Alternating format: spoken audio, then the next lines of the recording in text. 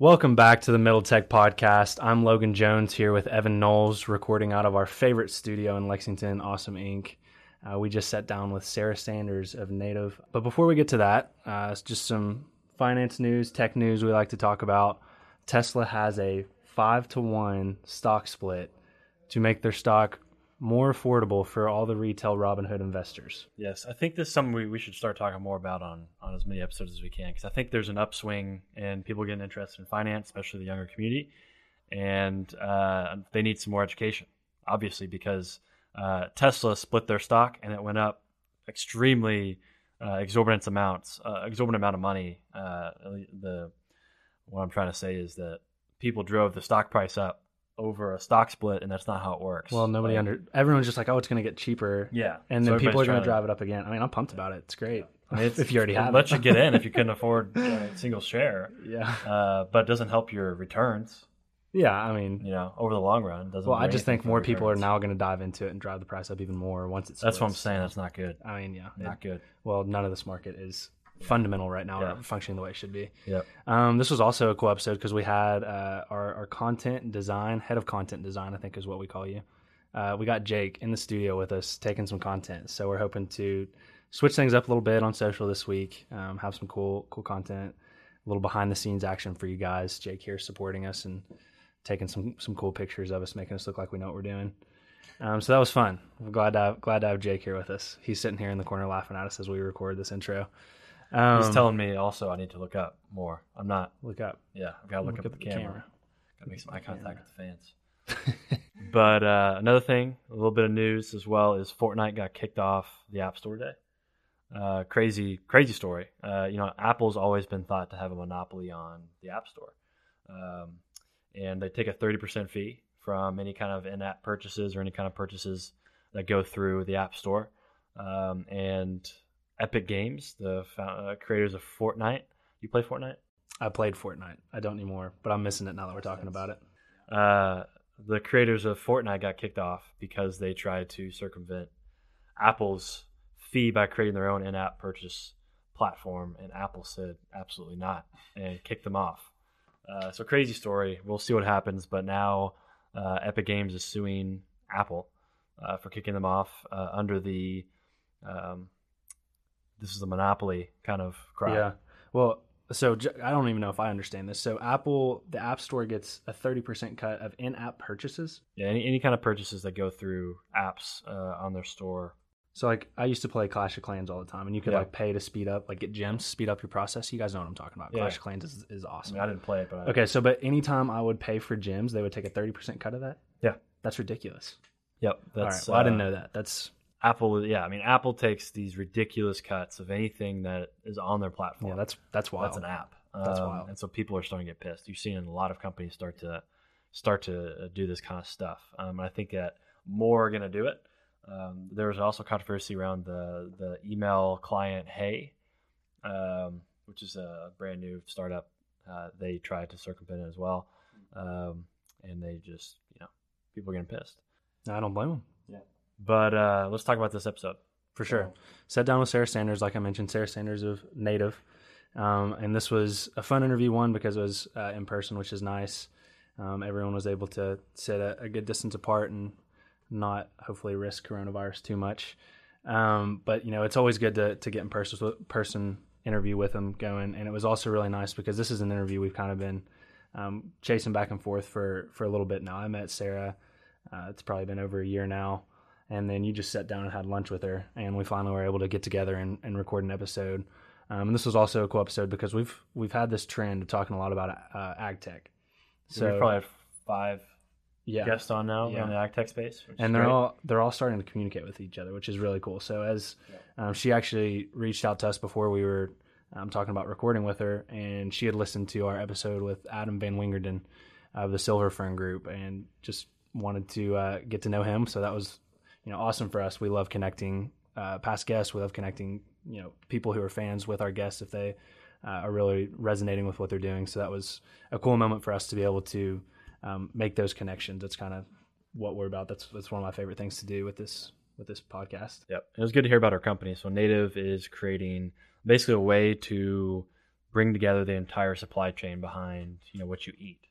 You sit down in a restaurant, you really have no idea where any of that food's coming from, and Native's working hard to connect those dots. So you go to the grocery store, you get something off the shelf, some produce, you scan a QR code, and it tells you exactly where it comes from, how it was grown, and it's just a really cool transparency piece into the supply chain that they have already connected on the front end with some great data analytics and things around, farming and inventory and things of that nature. So this is just a really fascinating space that's really blowing up pretty fast. A lot of innovative stuff's popping up, so we're continuing to bring these guests to you all because it's moving super fast. The industry is one of the last legacy industries. There's healthcare, there's real estate, there's agriculture, there's architecture, engineering. There's all these pretty legacy industries that are hard to get into as a tech founder. And Sarah's done a great job, just like many of the other entrepreneurs we've had on here, of doing that, and it's growing super fast. Yeah, we also got to have dive into your guys' takes on entrepreneurial education and what UK's done on that front. And you guys are on that emerging leaders board together, so you have a unique perspective, and it was really interesting to listen to you guys talk about your experiences there and what's being done, what your experience was like when you were there, and what's being done now. I got to talk a little bit about how things have changed because I think we had a slightly different experience, both being interested in entrepreneurship and going through UK. So there's a lot of good content about what can be done on the education front when it comes to entrepreneurship, and I'm really happy that Evan and Sarah are on that board because those are some great voices to have influencing where the university is going, or at least providing some feedback, because that's some important stuff as these next level of entrepreneurs come up from high school and start getting an education in college. Yeah, so, yeah. No, it's been good to get to know her. She's somebody that's definitely good to have on that board from somebody that's gone to New York and come back. Yeah, exactly. That's another point. She's been in New York starting this company, is now moved back, is living in Cincinnati. Back here in the Midwest, just where we want everyone to be. Yeah. So boomerang. Yeah. Love the boomerangs. Before we get into it, we're going to start asking you guys more. We got to start asking people to review the podcast. Review the podcast. Yeah. Jake's over here saying thank you. We got to do a better job of that. So if you like what we're doing, we're providing you value, and you're taking some things away from these podcasts, please review, because that's important. And subscribe. And subscribe. Maybe like our stuff on social media. Share it if you want to do that. That helps us reach a larger audience. So that's what we want. Share an episode with your mom, maybe, or your dad, or your brother, someone. Yeah. Just send an episode, share it. Help us get the word out. So that's our plug for ourselves. Let's dive into this episode.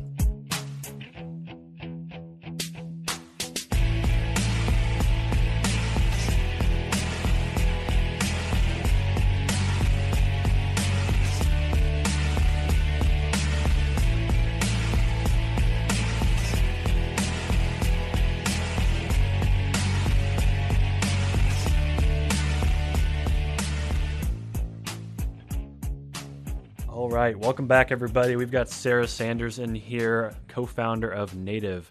Thanks for joining. Of course. Happy to be here. Yeah, we had a great, we sat down at Carson's and got drinks. I know you got lunch with Logan as well, right? Well, we rescheduled the lunch. Oh, still okay. To be determined. All right. Yeah. Gotcha. Well, coming soon. Yes. It's been good getting to know you, and we're looking forward to diving in even deeper here on the podcast and sharing, your knowledge and your experience with the audience, with the community. So before we get into anything with Native, let's jump into your background, kind of where you're from, education, professional background up towards when you started Native. So just take it wherever you want to go. Sure. Born right here in Lexington, raised in Cincinnati, went to UK, grew up in the family restaurant business. So my family's restaurant company was actually started in Kentucky, 35 something years ago. I won't say the real number. My dad wouldn't be thrilled to hear it. 35, 40 years ago here, right here in Kentucky. So I grew up at the end of the food supply chain and spent my whole life around that. And that's the inspiration for, the company I'll tell you more about here shortly. But studied business management at UK, graduated in 2012, national championship year, which I'm pretty proud of. That's awesome. Although I hope somebody can get us another one here soon. It's only matter of time. Yep. We're getting close. And I went to grad school, did a very brief stint in grad school, was able to do an MBA in just under a year at Xavier. They have a great international business program. Went to China for 2 weeks, Israel for 2 weeks, and that was a great experience. But really spent that time I realized I didn't want to be in the family restaurant business necessarily, but technology and sustainability were really interesting to me.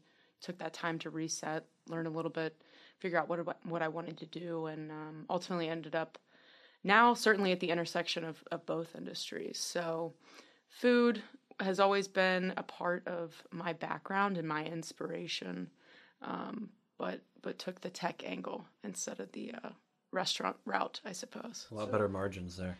I hear the multiples are better. That too. I know a story you told me before about your background that kind of influenced you towards entrepreneurship that you told was meeting Nate Morris on a flight, which is pretty random. So go through that story and how it influenced you and inspired you to step into entrepreneurship. Yeah, Xavier's a basketball school, but I'm always a Kentucky fan. So I went to go watch the Cats in Dallas. They were playing Baylor. I don't recommend it, but I might have skipped a day of class to go do it. Of course. Knowing there was an ice storm about to blow through, but I went anyway and got stuck there for an extended period of time. They did still play the game, and I think we won. I should know, but I think that we won. And that was a good experience. Anyway, long flight back. Took, I think, 34 hours before I actually got a flight. And it was just to Atlanta, but I was like, I got to get out of, Texas. So ended up on the last seat of the plane next to the bathroom. I had been flying all day. Honestly, it was kind of gross. But I was seated next to him. I had my UK vest on. And if anybody knows Nate, he likes to talk. And he asked me, did you go to UK? Were you here for the game? And not knowing who he was, long story short, he's the founder and CEO of Rubicon Global, waste and recycling technology company with a great smart cities program, mitigate waste, generate more data, awareness, things like that. And I worked for him as his assistant for a while in a variety of other roles at the company. And he basically said, if you're interested in technology and sustainability, we've got both. And so that was my entry point out of the family restaurant business, out of grad school, into a new trajectory in which one I've extremely passionate about and have stuck with since. Yeah, and at what stage was Rubicon Global at that time? They were about to raise a Series B of $30 million. I believe the round right before that was $5 million. So totally different stages. But I think I was employee 90, which is still pretty big. But they had a lot of solid customers and things like that. So early, but not first 10 kind of thing. So I still saw a lot. But yeah, for sure. So, okay, let's transition into how that inspired Native and how you came up with the idea for Native, why you dove into Native, and kind of give us the elevator pitch for what Native is. Okay, so like I said, it came from the food space, end of the food supply chain. At Rubicon, we talked about, mitigating waste, and one of the biggest offenders of, food or of waste is food waste. Mm-hmm, for sure. So paid a lot of attention to that. I actually, after I left Rubicon, after about 2.5 years, went to Toast, which is a cloud-based point-of-sale system for restaurants. So I was back around food and started thinking about it a lot more as I was working in the restaurant space, again, just on the tech side. What I quickly got into was going to food tech, ag tech events. And it turns out in 2018, there were 300 of them in New York City where I was living at the time. So almost any day of the week, I could go find something. And at a lot of these events, it was, restaurant tech focus, but also agriculture. Naturally started building a lot of relationships, started on a consulting project with my now business partner on kind of a food waste mitigation company idea. And we realized, all right, if we're going to accomplish the issue of food waste and talk to farms, what's the primary issue? If I were to call them today, how would I get, inventory information? And that's actually how we uncovered a cloud-based tool gap at the farm level. They're like, oh, we're using Excel spreadsheets. And a family farm would tell me that, and I'm not going to name names, but somebody that raised over $100 million also was using Excel spreadsheets to manage their inventory. And I was like, wow, that's wild. And so from that idea, uncovered a wealth of opportunity within, kind of one of the last industries that has a lot of room for improvement and digitizing and cloud-based tools to give you real-time information for any part of the operation and even downstream in the supply chain. So certainly at that point in New York City, actually one step back, also during my trip to Israel for my Xavier MBA program. We went there for 2 weeks. We went to a kibbutz, which if you don't know is like a family farm where, it's very community driven. And it was where Netafim, which is a slow drip irrigation system, it sounds super boring, but it's really important because it mitigates the use of water and agriculture runs more efficiently. That was kind of my first spark. So I didn't realize at the time how influential, one visit and one trip was, but it actually kind of laid the foundation and planted some, no pun intended, I hate when that happens, curiosity into my mind for what I wanted to do. Yeah, what has kept this industry from adopting these cloud tools prior to you? Yeah, There's you have a something. huge divide. I mean, you have small family farms, you have emerging farms that have raised a little bit of capital, farms of all sizes, and there weren't great tools for the small to mid-sized market. So initially we looked at that market, extremely overlooked, and you just went straight to ERP systems where your first line item when you're buying one is, servers. Which most often they'll tell you they're a hybrid company, a lot of these big ERP providers. SAP, Oracle. Yeah, we don't need to name names. There's plenty of them. There's industry-specific ones too. Okay. But, we're living in a cloud-based world where that drives the most efficient operation. And, that was certainly an opportunity to uncover. But, smaller family farms should have similar tools or tools at all that should be easy to use and affordable.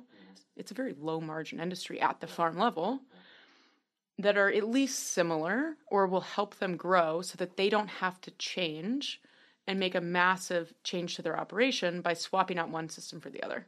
You should be able to start as a smaller farm and grow into something remotely similar. And those just didn't even exist. So are you selling to smaller farms, medium-sized farms, enterprise? Where are you? Yeah, we have two core products. So the first one and our original inspiration was creating some type of farm management software. And originally, like 3 years ago, we were like, okay, we're just going to build an inventory system specific to farming. There's a market for that.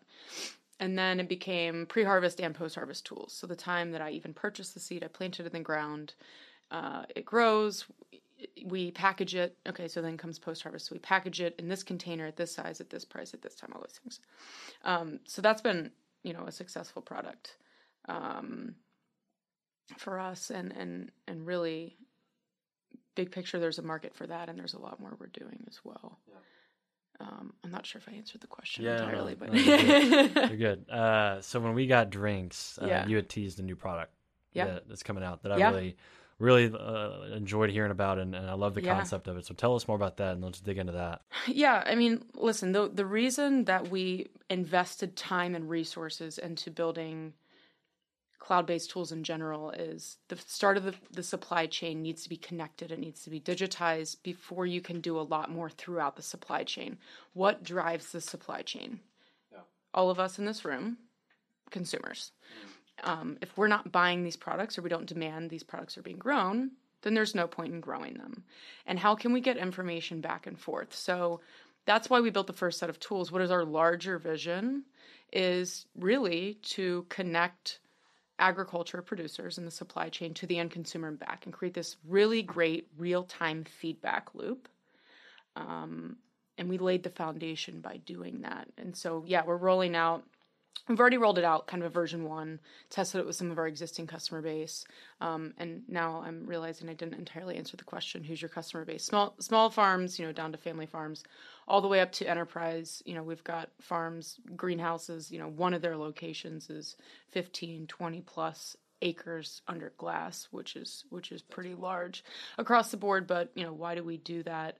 Big picture, to collect data, to be efficient at the source, but also to communicate with our end consumer. And that's what our larger vision is at Native, is to create a more interconnected food system to run more efficiently, for you and I to know more about the products that are being grown and be able to communicate and create a great feedback loop to those that are growing my food. So before I plant my next batch of seeds, let's make sure our demand in each of these markets where it's ultimately going, whether it's a grocer or direct to consumer D2C, is, what we think it should be, right? So with this transparency emerging where now consumers can see exactly where their food's coming from, is that going to give rise to direct to consumer farms where it's grown at the farm and then goes straight to the consumer? I guess that's almost like a farmer's market, but I feel like there's a more efficient way to do it if with your software. Yeah, I mean, part of it is demand, right? But part of it is like, okay, awareness. Take another step back too. Let's think about the fresh produce industry, which is to date, our largest area we've driven revenue from. How many brands that you buy can you name? Produce brands. Yeah, no. None. Maybe the banana Dole, brand. What's the Driscoll's. Banana? Yeah. Okay. Yeah. Even for me, it's sometimes the woman with challenging. the bananas on her head. What's the name of that one? Chiquita. There you go. Off the top of the head. Chiquita banana. Okay, so that's challenging for you. And you look at the CPG industry, packaged goods. You look at any other industry. Brand awareness is a huge thing. People are demanding brands that they know and they have a connection with, and they are demanding a relationship with the farmer, or at least a way to get to know them. And there's a real lack of brand loyalty in this space, maybe because you can't find it on a regular basis, or most often you don't even know where it came from. Yeah. That's part of the problem we're solving. And with fresh produce, naturally, you have some inconsistency in your product because you grow it and it's a living thing most of the time. How can we communicate what other varieties of lettuces? Like, I really like your lettuce brand. All of a sudden, I'm looking for brands in the grocery store. That's new.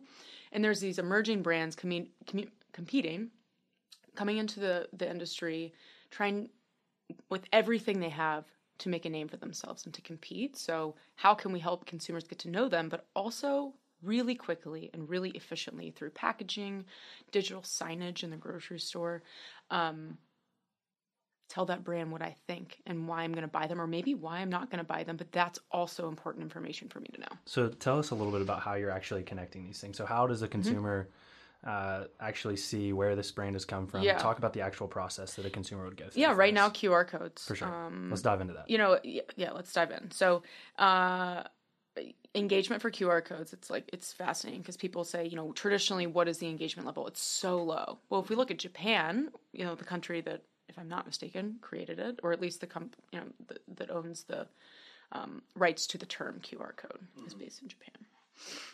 The U.S. adoption is much lower, but I don't want to thank COVID for anything. There's, I think, a lot of good things to come from it, but one of them is QR codes are everywhere. That's how we read a menu now in a restaurant. Yep.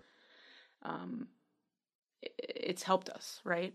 So it's a simple way, even if I only got under 5% feedback initially, making an investment and digitizing and creating digital landing pages from my packaging. It's a lot more information than I was probably collecting more. And I'm not standing in my Kroger store or my Whole Foods store or my local mom and pop grocer to know what they're actually thinking, or even what they're thinking when they go home. That's really important information. You look at a company like Driscoll's, they built something called the Delight platform. And I think they only had, there's a really great Harvard Business case study on it. But they built this to be transparent about their supply chain and to start to pinpoint, all this product goes all over the country after we grow it. But we can integrate traceability into it or not. But berries are really delicate. They mold really easily. They get damaged really easily. And so they said, we need to invest in this platform. We have a really loyal customer base. And when we talk to a lot of emerging brands in agriculture, or a lot that are losing market share, they're like, wow, we really missed something important here. So even the smallest bit of feedback, good or bad, to understand people's purchasing decisions goes a long way. So QR codes is the current means for doing that and integrating that into packaging by, doing that before the packaging is produced, or even just adding a sticker to something like fresh produce. Makes sense. Cool. Wanted to, when we got drinks, we talked about education for a while. I wanted to talk about that because I think we have some unique perspectives we can share. You and I are on UK's the Business School's Emerging Leaders Board, and that's been a good experience. We talked about that for a bit. Yeah. So talk about how and why you're getting more involved now with education, particularly with UK, because you said you're actively trying to get more involved. And then let's transition that into like education around entrepreneurship. Yeah, absolutely. I don't believe entrepreneurship was yet a major or even a minor at UK. I had already made up my mind pretty early on. I wanted to do management because I felt it was well-rounded. But especially since Dean Simon Sheether has come in, I think he's had a huge focus on, this is formal education, this is where you can go, but how do we integrate the two? I think there's a lot. I just told you I recently relocated from New York City back to the Midwest for a variety of reasons, but I think you see a lot of, emerging VC funds that focus specifically on the Midwest. Why do you guys do this podcast? And from my understanding, why do you call it Middle Tech? For this reason, right? There's a lot of really bright kids that feel like they have to go to the coast and things like that. And quite frankly, from being someone that launched a business at a young age in New York City, there's a lot of advantages to doing it in the Midwest or starting it there and bringing it back or bringing a big portion of the presence back. So it's to recruit talent, which we've also talked about. That's already, there's already been an ROI there. It's important because I'm not saying, I'm that important, but like if I can have an impact on one or two students to encourage them that, there's no right age to become an entrepreneur.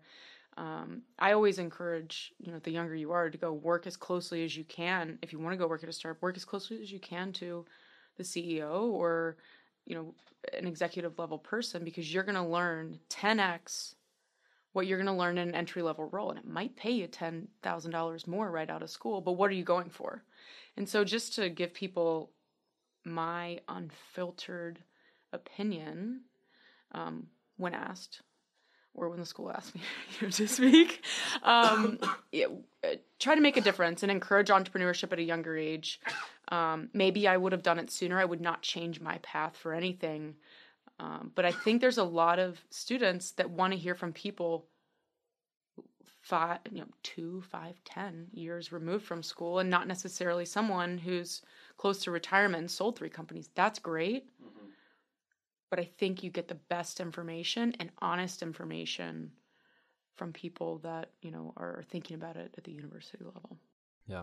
That was the biggest reason I got involved in that board. And I go back and I try to talk to as many classes as I can for many of the reasons you just mentioned. Is I love to keep tabs on these students coming out of UK that are very talented, and I love to give back and give them a perspective on, I can relate to them. Like you said, we're younger than a lot of the speakers that come in there, so we can relate to them differently. But another reason I try to stay as close to the university as I can is so that, my opinions as, an entrepreneur and somebody that actually dropped out of UK can be heard there. I don't want to just drop out and not tell them why and not share why and not give back, so that other people don't feel like they necessarily need to drop out. Maybe they should. Yeah. But some don't. I thought that was great. That was immediately. I think I saw you. We were on our call, and I messaged him on LinkedIn because he was the only one that was, another entrepreneur, and he told me that. And I know plenty of people that have dropped out of school. My business partner did, I think, halfway through college, and we're in the same place. We co-founded a company together, so it's what feels right for you. And sometimes people need or feel like they need, a couple more years of education and confidence to iron out an idea, or they don't know where to start, and that's the best path for them. Sometimes it's not. But I was definitely a nerd that stayed in school, and that was right for me. But, you knew what you were doing, and that's gotten you exactly where you want to be. Yeah. So. Yeah, and I think, there just needs to be, UK is doing a much, much better job around entrepreneurship. You know this, you've talked to the dean about this, and I think they're just really improving. But when I was in school like you, there was no entrepreneurship, really great paths. There was no outlet for me to go and spend a lot of time around other people that wanted to be entrepreneurs. Yeah, I'm thrilled to see that. And I think it'll only continue to get better, especially in an interesting year like this, where retention could be a huge challenge for them. Not just our university, but others. And, how can we drive entrepreneurship at the earliest stage possible in, post-high school education, encourage people to do that. It's great for the university to have entrepreneurs coming out of it. Yeah. But giving back is certainly a big part of it. It's just fun. Totally. And there's a lot of bright kids there. There are. And you had mentioned that, you're trying to figure out ways to, improve the entrepreneurship scene there. What are some ideas or some thoughts that you have on ways colleges, maybe not just UK in general, should try to foster more people that want to become entrepreneurs, or at least support them? I didn't feel supported. That was another thing with me when I was at UK. I had openly told a lot of people, like, listen, like, entrepreneurship, startups, technology, like, that's my thing, and they just couldn't point me anywhere. Teachers would kind of talk down to me if I went to an event. Like, you shouldn't be skipping class to go to this event. I'm like, well, this is what I want to do. And so it's like, what, you went to a basketball game and I... well, okay, it was for basketball. It's different. But I have skipped things for a greater purpose where I saw an ROI. Yeah. So what should colleges try to do better to foster, at least make people that want to be entrepreneurs feel more supported? I think, UK did a great thing recently. We were just talking about Destin Bell before this, who took over eClub, Entrepreneurship Club at UK. And it served the entire university, not just the business school, because I think a problem is people feel like that has to come from the business school. But it doesn't have to. That should come from the pre-med majors. That should come from, the people studying fashion design. That should come from everywhere. And I think there's a lot you can learn from people in other industries. A lot of my inspiration for what we're doing with Native is, we just talked about brand awareness. Yeah. Well, why do we have it in every other industry, and how did they get it right? How do we apply this to produce? So making sure there's a very intricate cross-cultural entrepreneurship environment, and it is not only driven through business school, because that's not going to be the best way to achieve that type of culture at your university. We want to talk about university-wide. Gatton's a great school. It's probably where the majority of entrepreneurs will come from in the foreseeable future, but I hope I'm wrong. It shouldn't be that way, and you shouldn't feel like you have to get a business minor. Maybe you're the idea person and you go partner with someone that is the business-minded person, and you build, $100 million business. That's amazing, and that's perfectly fine path. So my perspective is a little bit different, because when I got there, they had the entrepreneurship LLP. So I kind of got into it immediately and was around people who had the same ideas as me. Actually, Jesse, who we hung out with last night, that's how I met Jesse, was through that entrepreneurship LLP. And through that, that's how I met Brian Rainey. That's how I met Randall Stevens for the first time. That's how I met Morgan Franklin. That's where I met all these people for the first time. And I think, to your point about what can the university be doing, or what are they doing right now, is bringing in people like that and exposing real entrepreneurs to the students and letting them be inspired by those stories. And I can tell you one very pivotal moment. I was in one of these classes that was, I think it was a communications class centered around entrepreneurship. And Evan, this is where I met Evan.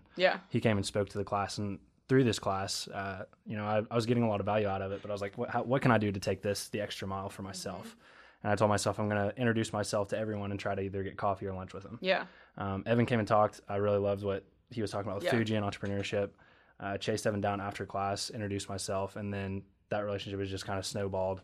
And that's probably the reason I'm at my current job now. That's the reason I'm sitting here recording a podcast with him. So I think that's the big part, is bringing in people who have actually done it.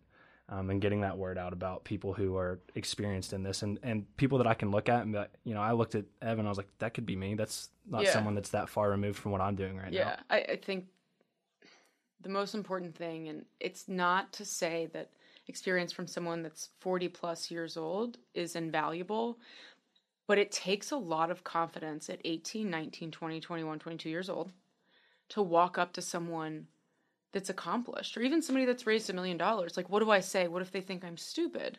They've probably been asked this question a million times. And, I will be the first to say I was not very secure when I was that age. And I, wasn't sure enough to raise my hand in class sometimes.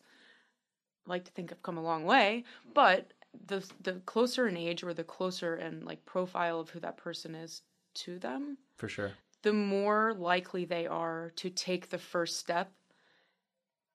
And I think that's something that the university has done a good job of recently, is connecting people that are like the students and they can relate to. Yeah. And that's, you got to give credit to the university. That's tough to do. To find those people who are in that perfect little zone of, they haven't exploded yet, but they're doing really cool stuff. Props to the professors mostly, I'm sure, that managed to find them. I think there's a lot of people involved that have seen, if we want to be a top business school, top university in general, here's where we've missed the mark. And it comes from feedback from, like, I've been pretty honest with them. Like, this is what I loved about the school, but this is where I feel like, I'm doing well in my career right now, but, maybe I, could be doing even better. Yeah. So.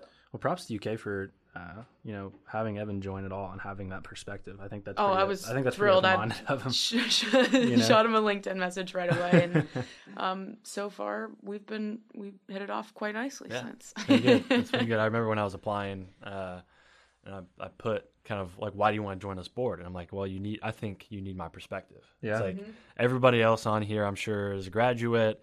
Everybody else on here is, working in these industries. I doubt there's going to be a lot of people in the tech space. I mean, how many people do you think are in the tech space on this thing?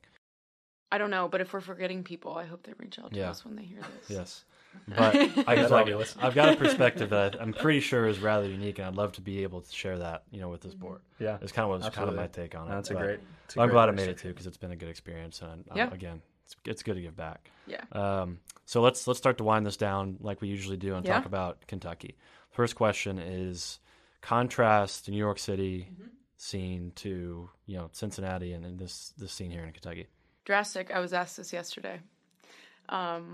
Destin asked me, and we were talking about, what are the differences, and, especially for everybody that makes one trip and does like New York City the touristy way. And you can do San Francisco the same. You can do LA, like other tech hubs, the same, and be in and out and not really absorb it in a, like, if I were to work here day to day culture. That's a total difference. And I thought I didn't like New York City until I went on a business trip. And I had friends that worked there, and I got to see it from a totally different perspective. The most motivated people that you'll ever meet, not every single one of them, but largely extremely motivated people, but you're starting to see more and more of that. And again, I just shared, as a lot of people and a lot of your listeners probably know, and again, why you guys did this is because there's so much talent in this part of the country. We've always felt we had to go there, and it's a great experience to do that. I mean, it made me really tough and really motivated. It is, it will leave you behind if you go up there and you don't really get after it. There's no reason this part of the country cannot have the same culture. I think we're getting there really quickly, and it's for a variety of factors, but it's bigger. And so there are more companies, and it's certainly more diverse, which is amazing. What fosters greater diversity within cities, within universities? There's a lot of initiatives within both to do that. I think that's extremely important. The majority of, half of my friends, when I moved to New York City, were from other countries or the total opposite coast, or have lived all over the world. And I was like, well, not me. Why? I think a lot of that starts at the university level with studying abroad. A lot of people can't afford to study abroad scholarships. That's something I would really like to see myself start one day, because that was my greatest regret from undergrad. I had a good job, and I had, my head in the books, and I didn't want to miss tailgates. Shame on me. I had a good time, but it takes a lot of layers to create diversity. When you create diversity, it becomes more attractive for people, attractive for funding, attractive for starting companies, and we're getting there, and these things take time. But a lot of it starts, within universities and making things available to a larger, broader net of people and keeping it. You can bring it, but you got to keep it, and you got to take care of it. And I think Kentucky's doing a really good job right now of that. Yeah, I think we've talked about this before on the podcast and just kind of in our own conversations, but we feel like the first step towards getting that where we want to go as an ecosystem is just the awareness and the conversation that we have around it. Totally. So calling it out and saying, we're doing good, but we still need to be working on the diversity and getting people out. I love your quote about going and studying abroad. Yeah. So I got to study abroad in Spain, and we went to a co-working space in Spain and got to talk to some entrepreneurs there on my program. And it's just like a totally different style of life there and a totally different style of way of doing things. And it's a perspective that not many people get to see, sadly. So I think scholarships and finding ways to get people out there and see those perspectives and see the diversity of the world. Yeah. It's yeah, it's a great thing for an area like this because it's rare, which is not the way it should be. Yeah, I mean, I think that first and foremost is huge. Like I said, I was fortunate enough to be able to afford to go to Israel. A lot of people aren't and won't be. What did I say that I saw there? I went to a farm, didn't know till 5 years later this would be an industry that would inspire me and do all these things. Maybe I wouldn't have known. Maybe I wouldn't have had, that, again, here we go with the cliche. The seed planted inside of me to be excited about agriculture and go off and do that. I think it's so critical for people, even if it's not studying internationally, but it's having the opportunity to go intern somewhere for the summer and being able to afford housing. Being able to create a culture of travel and curiosity is critical. Mm-hmm. So we can bring that back here, and we certainly have a lot of culture in Kentucky. But I think a lot of people would like to see us get closer to some of the big cities, but still be uniquely ourselves. Yeah, for sure. One thing that you touched on, and we actually talked about last night, there is a perspective that I was able to get from living in Los Angeles, and you actually mentioned it attitude-wise in New York. But I think it's deeper than an attitude. I think it's out of necessity that people have to work so hard. So like in Los Angeles, and the same thing in New York, if you go to one of these places and you just think you're going to dilly-dally around and like just kind of find yourself, like you're not, because it's too expensive. You won't be able to live there or afford to live there. So you find these people that go to Los Angeles and everybody says that's where you chase your dreams. New York City is the same way with finance and some of these other industries. And it's so true, because if you go there and you're not chasing your dreams, you're not going as hard as you can, you literally are going to be kicked out of the city because you're going to be evicted of wherever you're living. Yeah, I mean, I went through that. I thought long and hard about, if I quit my job to take the leap in this city. I mean, Lord knows I couldn't have made it harder for myself, but I did. And it pushed me and it made me really tough. And if I wasn't, as tough as I am today, every single day being an entrepreneur is hard. You're going to have better days, you're going to have harder days. But you have to have such a positive attitude, and there are so many people around you at all times in those cities, whether they're sitting next to you on the subway, whatever you might be doing. You can just see that people are motivated, and you got to fight to stay there, because it was not easy. I mean, I relieved a lot of financial pressure recently, moving back to this part of the country, but it was hard. Yeah. And I wouldn't change it for anything, but that's something great about spending time, as you found in those cities, is it's not somewhere I can just go to free my mind for a little bit. Yeah, but you're going to be having a lot of late nights. Yeah. And a lot of early mornings. 2 or 3 jobs. Just to be able to have the privilege to be there. Yeah. And you got to be on every day and be consistent. So. Yep. What are some things that, after seeing the tech scene in this larger cities that UK can improve on? Or not UK, but Kentucky in general. What are some things that need to happen here? You mentioned diversity. Yeah. What are some others? I guess understanding. We were talking about this yesterday when I was over in Louisville with a buddy of mine that also co-founded a company. And I didn't know, I knew that I maybe wanted to start a company. I knew that, starting a tech company was cool, but I think you hear a lot more about that in undergrad now. Early stage companies are not only talking about Apple or Ford. At least I hope not. Mm-hmm. But, what does fundraising mean? 101, because I can want to start a company, but I don't realize how expensive that is. Almost everybody thinks they will have enough capital or be able to start a company until you get in there. Surprise, you probably don't. So, having venture capitalists, because maybe I thought I wanted to be an entrepreneur, but I actually want to work with entrepreneurs and I want to be a venture capitalist, which is a critical part of the tech ecosystem. Yeah. So not only getting people that are entrepreneurs, but people that critically support the infrastructure of entrepreneurship is super important. I don't feel like I really heard from any venture capitalists or bankers or learned what an IPO was, an ultimate, milestone a lot of people are working towards. So that's important. And I would just say making it not feel like there's a divide, between being in college and being able to come to, a place like Awesome Inc. or anyone else's local co-working space that they're at, like I can't afford a membership, making sure that there's a connection between hubs of entrepreneurship and, putting business students or encouraging them to subscribe to the local, entrepreneurship hub newsletters just to get started. Or podcast. Subscribe to and the podcast. Definitely podcasts, particularly middle tech. But making sure there's just not a divide. Like, I feel like I have to graduate to go be a part of this community. No, it would be great to have more and more and more college students take up 50% of the room at some of these events. I mean, that's your next generation of talent.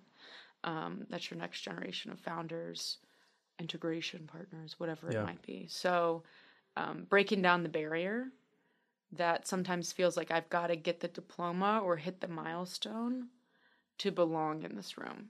I think that's BS, and we need to make sure that doesn't exist. I think Awesome Inc. actually does a really good job of tearing those down because I think from freshman year, Brian Rainey invited me to the Hall of Fame thing, and I was just like, this is the coolest thing ever.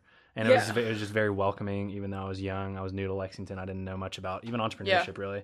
And that just continued on through the events that they put on, through the, just the way they conduct business is very welcoming for anyone who wants to come in. I think they're very intentional about it, and you can tell. I gathered that. I would place a bet and say, unfortunately, most cities aren't like that. No, because they're not as, a million different things, but most cities aren't like that. And Awesome Inc. does a very good job, but I think every co-working space can continue to make extra steps, especially during this time when you have an unprecedented amount, since college became popular or the norm, thinking about taking a gap year and stuff like that. What an opportunity, Yeah, for sure. We always try to end on a forward-looking statement. We want to do that with ag tech this time. Jonathan Webb has said he wants to make Kentucky the ag tech capital of the world. We've had some great ag tech guests on here, and they all believe the same thing, that this is possible. Forward-looking statement, you're now going to be part of this ecosystem as you move some of your team back and have roots here. What's that going to take, and what's it going to look like into the future for Kentucky? Yeah, what's my statement? Okay, I'm going to do a total spoiler alert on a thought piece my business partner Frank and I are going to do here shortly. But we can totally promote it through multiple channels. So we're dealing with technology, we're dealing with consumers and producers. And there's this great disconnect, as I shared. We talk about, consumers more and more and more, especially our generation, the ones below us, want transparency. They want to support brands they know and trust. I'm going to make a bold statement and say, 10 years from now, the brands that are not transparent and do not actively take steps today to be as transparent as possible and listen to their consumers as often as possible will cease to exist.